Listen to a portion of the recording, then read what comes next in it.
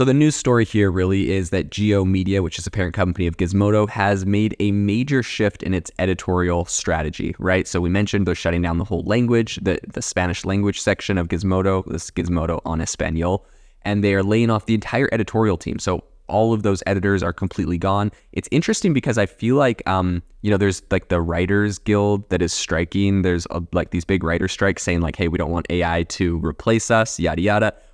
It's interesting because right now in an economy that is tightening, I really don't see that strategy as being incredibly beneficial. Resisting the AI is, I think, going to be essentially what is, seen as being like a modern day Luddite, especially for writers. And I know it's like hard and they have their craft and they love what they do, but at the end of the day, like the economy is contracting. It may be happening for a while based on what the Fed is planning on doing with rates, which it looks like if they don't want to repeat what they did, what happened in the 70s, that these rate hikes are going to stay a lot longer than we were planning. Initially I was fairly bullish I was like, oh man, these rates are going to start turning around, Q1 of 2024.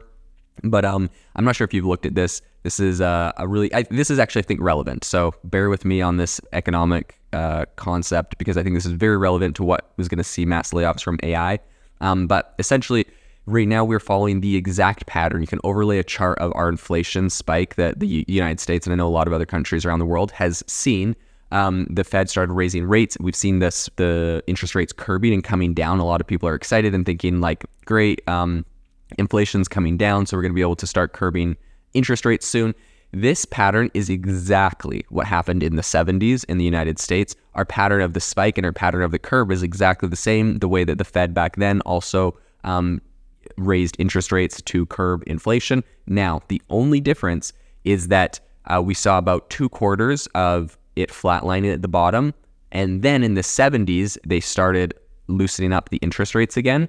And all of a sudden, the interest rates spiked twice as high as the previous bounce. So pretty much the peak of our inflation that we saw a number of months ago, double that is what they saw in the 70s. And it took a very long time. It was very hard for them to fight it back down. So all of this to say the Federal Reserve does not want to repeat what happened in the 70s. If they start loosening up interest rates, Q1 of 2024, I believe we're going to see that runaway inflation again. And they know that, or at least historically speaking, that's like our precedent to follow. And so due to that, I really don't think that we're going to see interest rates. Like, I'm not sure if they raise or they flatline, they'd stop raising rates or they freeze them, but they're definitely not lowering rates for, I think, at least 1 to 2 years. I know it sounds crazy, but quote me on that. In any case, I think that's relevant because that inevitably, those higher rates is very difficult for companies to survive. They can't get the debt that they need, essentially. The debt becomes very expensive that they have to take on. And because of that, it's going to lead to a lot of layoffs due to, I think, what the solution is going to be is you can't raise money to run your company, or you can't raise funds at low enough interest rates. So essentially, you're going to have to become a more lean company. You do that by laying off workers or cutting other costs. But one of the most obvious ways to cut costs is to replace workers with AI in ways that AI can do it. So you're seeing this from Gizmodo right now. The entire Spanish editorial team has completely been laid off. They're just going to use AI to replace them. And I know a lot of people are going to criticize that, saying like, oh man, like this is really bad. We can't let AI replace humans. But like at the end of the day, if the company's going to go bankrupt or the company's going to lay off their employees and use AI, they're going to lay off their employees, use AI to survive. And maybe that helps them get into a healthy position where they can go and hire back people in the future, right? Like maybe there's a positive silver lining to this. But at the end of the day, I believe with the quantitative tightening we're seeing in the economy right now, this 100% this is just the beginning, and we're going to see this in a lot of different industries. I've spoken on this a lot, so I won't harp on it too long, but there's a phrase that everyone at this AI conference I recently went to was saying, and that is, you're not going to get replaced by AI, but someone that knows how to use AI, you're going to get replaced by someone that knows how to use AI. And the concept is like, don't worry, AI is not going to replace you. People that are really good with AI will, so you become the person that's really good with AI, you won't get replaced. Okay, I actually think a lot of people are just going to get replaced by AI, whether you know how to use whether these Spanish editorial team knew how to use ChatGPT or not, they all got completely replaced by AI. So not to say, don't learn AI. I think you can learn AI, but inevitably a lot of jobs will go away.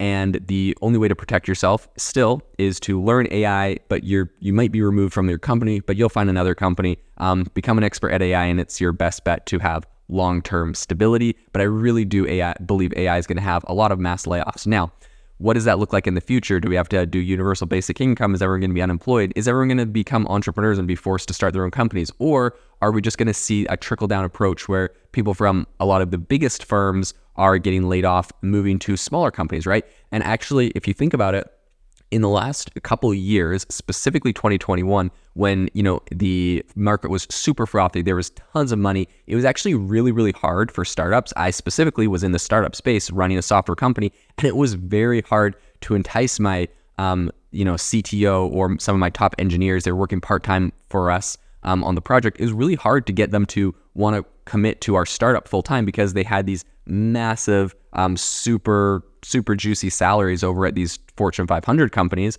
that they were working at, and getting them to try to come and work in our startup was super hard. So I actually think that there is a silver lining in the sense that with a lot of these Fortune 500 companies kind of tightening their belt we're seeing these kind of layoffs, now a lot of those people that are being laid off, they have the opportunity, startups will have the opportunity to hire some of these really talented developers that they were not able to get to before. And I know you can have empathy for the developers because they're getting laid off from a big company. But I think overall, for the overall economy, the overall GDP, a lot of where GDP is created and a lot of where, the economy has grown is in startups. It's in new companies and new innovations. And so having a system like this that is cutting the fat, I think it's really healthy for the economy. Developers and really talented people will be able to work in smaller companies.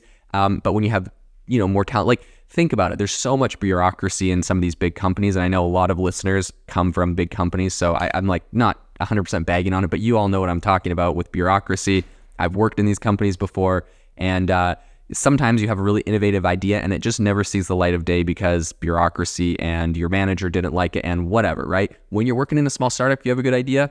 A lot of times you're able to just run with it. You're able to do it, or you do it yourself, and you can make some really creative, innovative things that did not exist before happen. So I do think that we're going to see mass layoffs from a lot of companies. I think we're going to see some big shifts there, but I think that it's actually going to be these top companies and a lot of the engineers will trickle down, and we'll see a lot of innovation. A lot of growth will happen in the economy because of it. I think it's healthy. It's not fun. Change is never fun. I understand that. I empathize with that, but it's inevitable. And so, yeah, I think this is really interesting. Specifically, we're kind of seeing this with Gizmodo right now, but a lot of companies are going to be going through this. So back to Gizmodo, Matthias S. Xavier, who's a former writer at Gizmodo en Español, he was the one I think that kind of revealed the whole platform had been discontinued. So instead of human-crafted content, the site now offers articles automatically translated from the original version. So they're just taking their, Gizmodo English and they're having that all just translated with AI. I think the problem was, if you just try to use Google Translate, it's not perfect, but I think AI does a really good job of reading the article and actually saying the same thing, but correctly. So a disclaimer on their Spanish site has now been added at the bottom of all articles, warning readers that due to the intricacies of machine translation, there can be slight differences. I think that's interesting.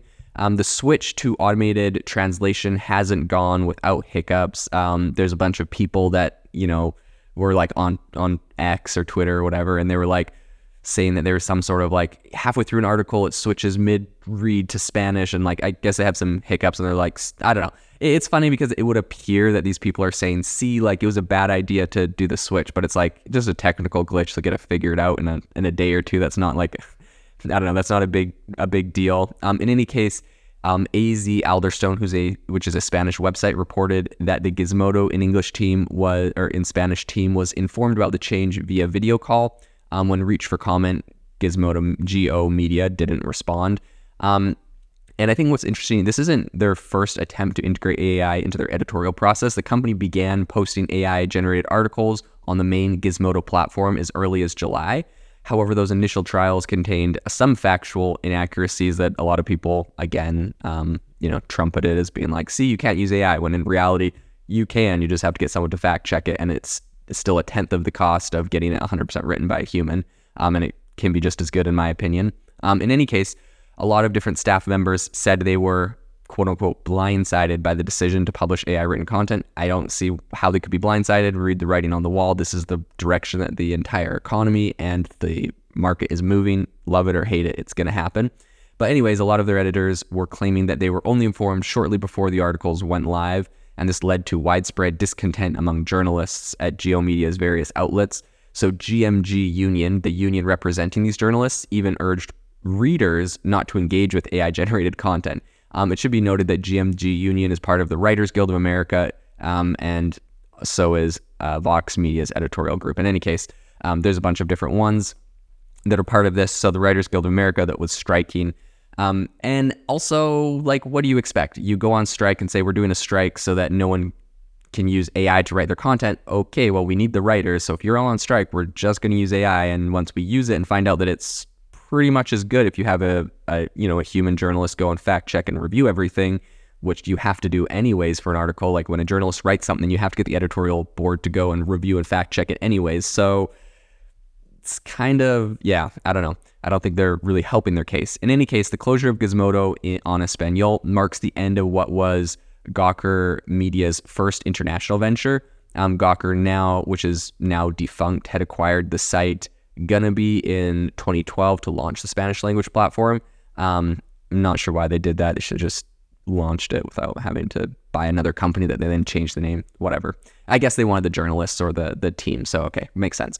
As media organizations kind of continue to look at AI-driven journalism, Geo Media's recent decision will certainly have a lot of controversy, I think, about ethical implications, accuracy, and whatever. There's a lot of different complaints people have about this, but you know my opinion. I've explained it well on this podcast. This is the direction of the economy, and so companies are going to do this, love it or hate it. This is what's happening.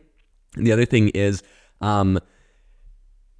originally, like, just think about this. This is just what I want to leave you with, is originally they did some AI written content on the English one, and they're like, we're not replacing journalists. We're just like, okay, so we saw this from CNET earlier this year, and it also got a lot of criticism. And of course, where does the criticism come from? The criticism usually comes from journalists. Why are journalists criticizing this? Obviously, there's a bias to this. So also take that with a grain of salt, the criticism.